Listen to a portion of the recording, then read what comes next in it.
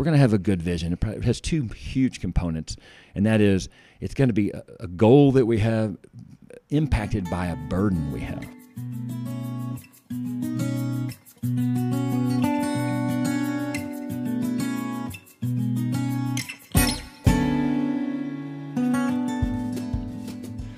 Welcome to the Center Memphis podcast. I'm Brantley Davidson, your host, here with Executive Director of the Center Memphis, Howard Graham. Howard, how you doing today? I'm doing great. Yeah. Beautiful morning. The air's chilly. It is beautiful. It's cold. A vision for a great future. Yeah. Took some deep breaths, taking in some cold air, walking from Clark Tower back over to White Station Tower this morning, or I-Bank, or whatever it is you want to call it, for those of you that are in Memphis. You can find all of our content and discussions and lots of really great information for you from a resource perspective at thecentermemphis.org. Also give us a follow on Instagram at the Center Memphis. A lot of the stuff that we've been talking to with you is coming out in those forums, and there's also other supporting resources as well, including how you can get involved in some of our small group discussions or one-on-one sessions with the center. So if you're interested, check those out, and we'd love to have you and see you in our group discussions and meet with you on a one-on-one basis. The past couple episodes, Howard, we've really been going into discussing our why, how that maps to core values, and ultimately really how all things are from God and are done through Him, and how that impacts what we're doing within our daily work and vocational aspects. And that's going to lead us, I think, to a bit of a discussion today. But first, I think it could be helpful for us just to go through and do a quick recap on what that really means and how that's how that's impacted us from our previous discussions. And even our why at the center, we believe God's Word defines reality and offers hope, and we believe we all tend to separate our lives too much, and we try to have a faith life that we may limit to certain times and actions. We have a work life, we have a social life, we have a hobby life. And at the same time, God is saying it's all His, that all, you said the verse, but all things are from Him, through Him, and for Him. And ultimately, it's all for Him, and we're made to be His. And, Augustine said this, a 4th century bishop and theologian in Africa said this, that until we find our intended purpose, until we do put all things under His lordship, basically, they will be restless. And I think that's true. We find ourselves kind of stirred up, chasing after different things until we know that our purpose is to be worshipers and to glorify God. And then when we realize that, what does that mean in a daily action?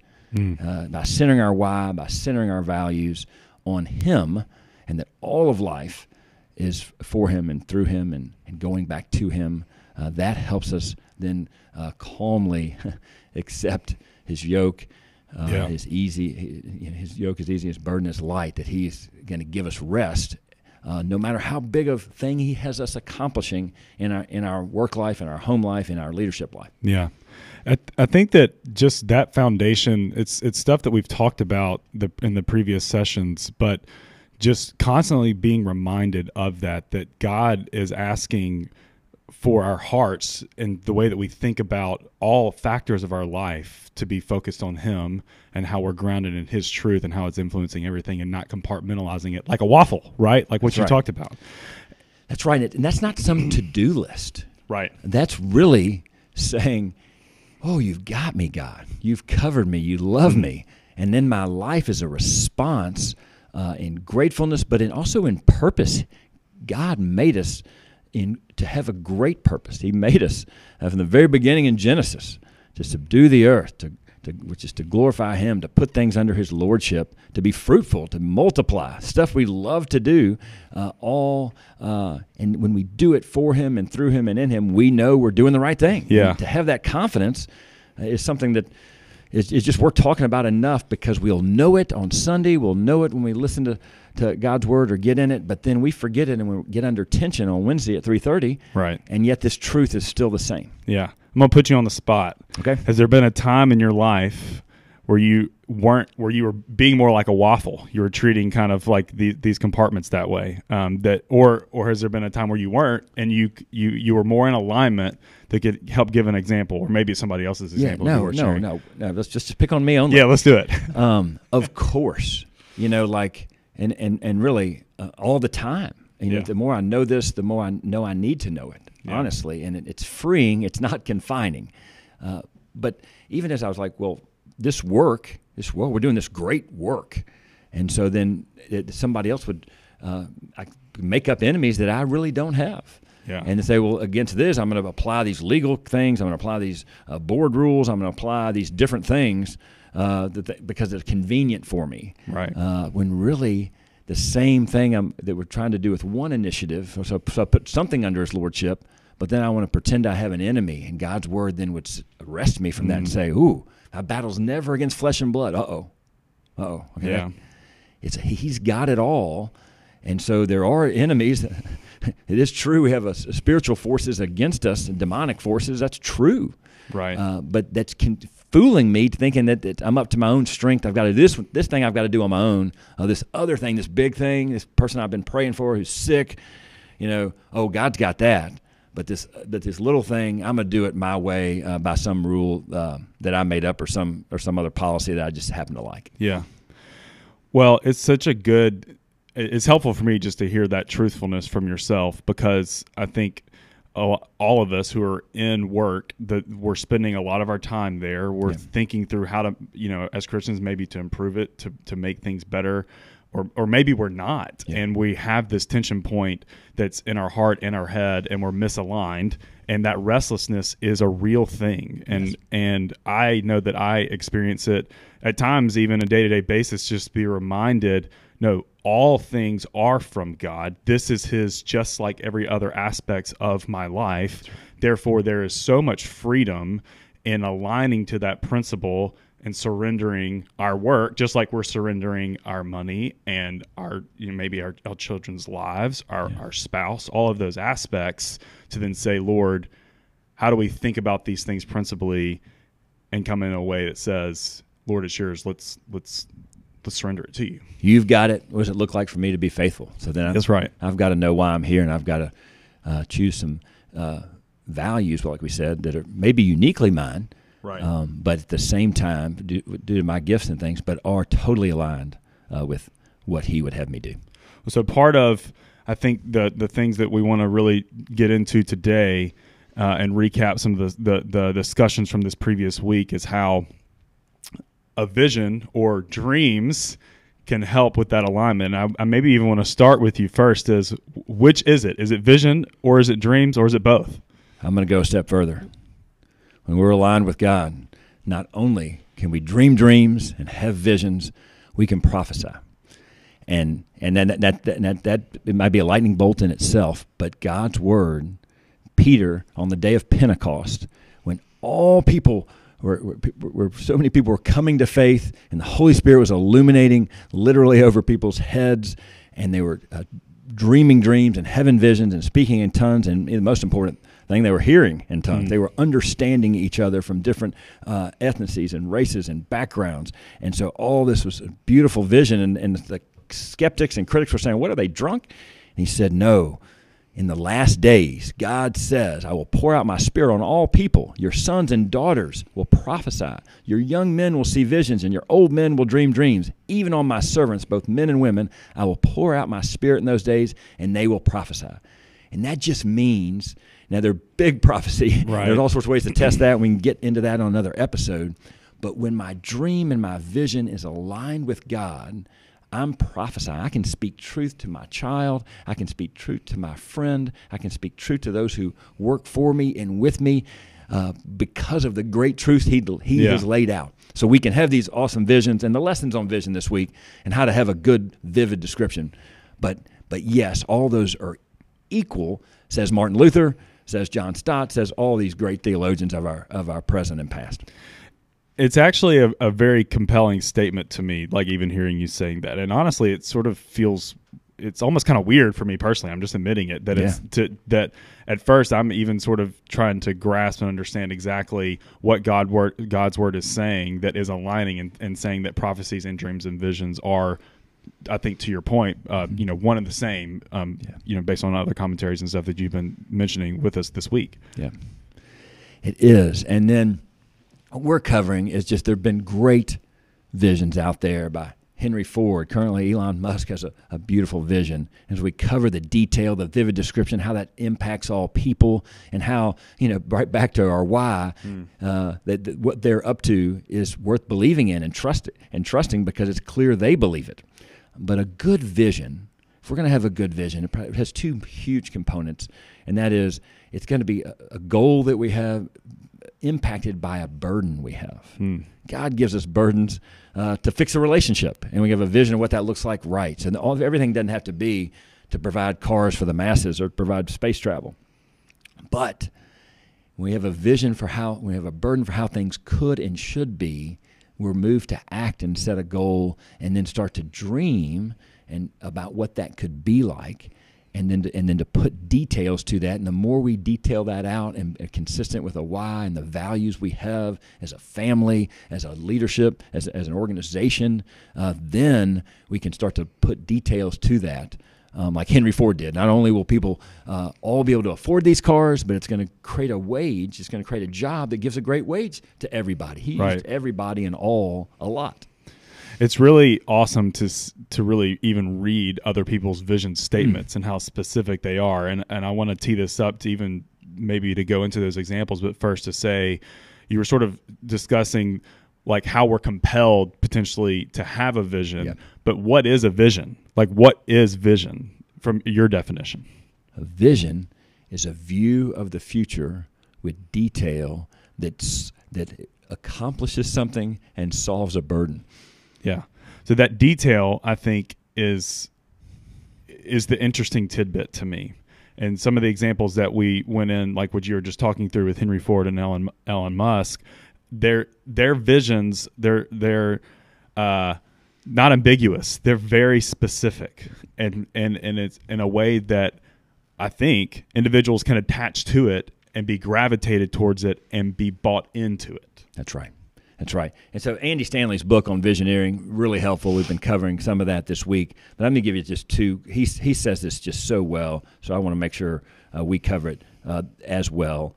But it's a vision of the future that's compelling, that we're burdened by in the present, that's worth acting on. And he gives 4 really big components of that. And first of all, every vision you have, you're not supposed to act on. Now, the short-term ones, maybe you are. Right. I watched somebody pull somebody out of the rain the other day, and that was a vision. I could help that person. I was burdened by it. I set a goal and did it. But so some things Holy Spirit guides you, and you are acting on it. Some you really need to be confirmed over time as you sit and soak on it and see what God's doing. But they all have, especially by the time you start to communicate them, and you need to practice communicating them, because they have a problem, they have a solution, they have a reason that something must be done. And then when you really know it's time to act, when God's totally placed it on your heart, or you're totally convinced, then there's a reason something must be done now. So it moves to now over time. Yeah, I think the point that you just made there is really interesting, because I think there's a lot of pressure at times, maybe even to visions, and making sure that they're the right visions, that how we're testing them, how we're working through them together. Yeah. And I know this just in our relationship together, that as we've thought through even a vision for the center, it took weeks of discussion and prayer and really aligning, is it the right vision? Or even our time together at Wonderman, are we accomplishing the right vision? How do we really work that out? How do we really meditate on it together and underneath the Lord and aligning with Him to make sure that it's right and that it's something that we want to then lead others with? Yeah. Well, God first put the vision for the center on my heart about 7 years ago. Yeah. Getting close to 8 now, but it had been 7 when we decided to move forward, and it was a burden after listening to a great theologian, Christopher Wright, at a conference here at Second Press. Here's what happened: is he showed that all of life is is God's, and that in our workplace lives are just as much worship as our Sunday lives. And that struck me. That struck me because it was the conflict that I was living in. I was burdened by how I saw how I tended to separate my life, and how I saw that others did the same. And so I started to test that out, and I started to have that clear, and started to have those conversations. Wait a minute, every work moment is God's. And even while I do that imperfectly, right, I got to test that out. The more it's aligned, the more there's freedom, there's peace. And then, so how do you help people? And then we get all the way to our current vision right. at the center, which is that all people would know they're part of the priesthood of believers, and know their gods, and know their kings and princes and princesses, and they would live out visioning and prophesying for others with His truth that defines reality and offers hope. Yeah. Well, that's really good stuff, and I'm even just sort of meditating on it as I'm hearing you say it. And I do think that one next piece that I'd love to just hear from you is, what does God's word even specifically say about vision? Besides the fact that we're supposed to have them. Yeah. And over people have them, and they're interpreted and they're tested. And so I'm going to give you things that are generally true, not in this point, not a specific verse, but generally true. Over and over, God's people have dreams and visions. And you can even see Paul saying specifically, I've got to get to Rome. I know that I'm supposed to be in Rome. I know it's far better to be gone, to live as Christ, to die as gain. But I know God has me going forward to Rome, and that's going to be good. And when he was in Ephesus, it was through Jerusalem, and the prophet Agabus came and said, wait a minute, I've seen a vision from the Holy Spirit. And Agabus had been used in the past to predict other things that were validated. He said, you're going to be beaten, and I see you tied up. Yeah. And he showed and demonstrated what he had seen in a vision, which was from the Holy Spirit. So that must mean if you're going to get beat up and things are going to pour for you, it must not be a true vision. Yeah. Paul said, "Oh no, y'all were not wanting me to go is weeping and breaking my heart. Just because it might go worse for me doesn't mean I'm not supposed to go." Right. So the vision is validated. I'm going to get to go preach and teach and build and show God's word, not where it's been, and not build on others, but be able to do it fresh. Actually, was his vision. Yeah, and the reason I asked that question that way is because if we're testing our visions and we're thinking through them, it's important that we're using God's word as our guide for that. That's right. How we test it. That's right. And I'm curious, are there more examples even of that, of how you've been testing even the current vision of where you're at personally or where you've been historically to help you make sure your vision is aligned? And I think God gives us characters in the Bibles to align with as we hear the stories as 5-year-olds, or if we hear it for the first time at 55, it doesn't matter. But Joseph, I'm just that kid who would say, "Look at my coat, and I had this dream. You guys are going to bow down to me." That's not a great thing to tell your brothers, even if it is true, or certainly the way you tell them might be a good way to do it. And I'm not really judging Joseph. I'm just saying he was fired up that he was special. He knew it, and I have always felt that way. I'm special, and I will be used by God. But at the same time, his brothers threw him in a ditch. They were going to kill him, and then they had a brilliant idea to sell him instead. Great.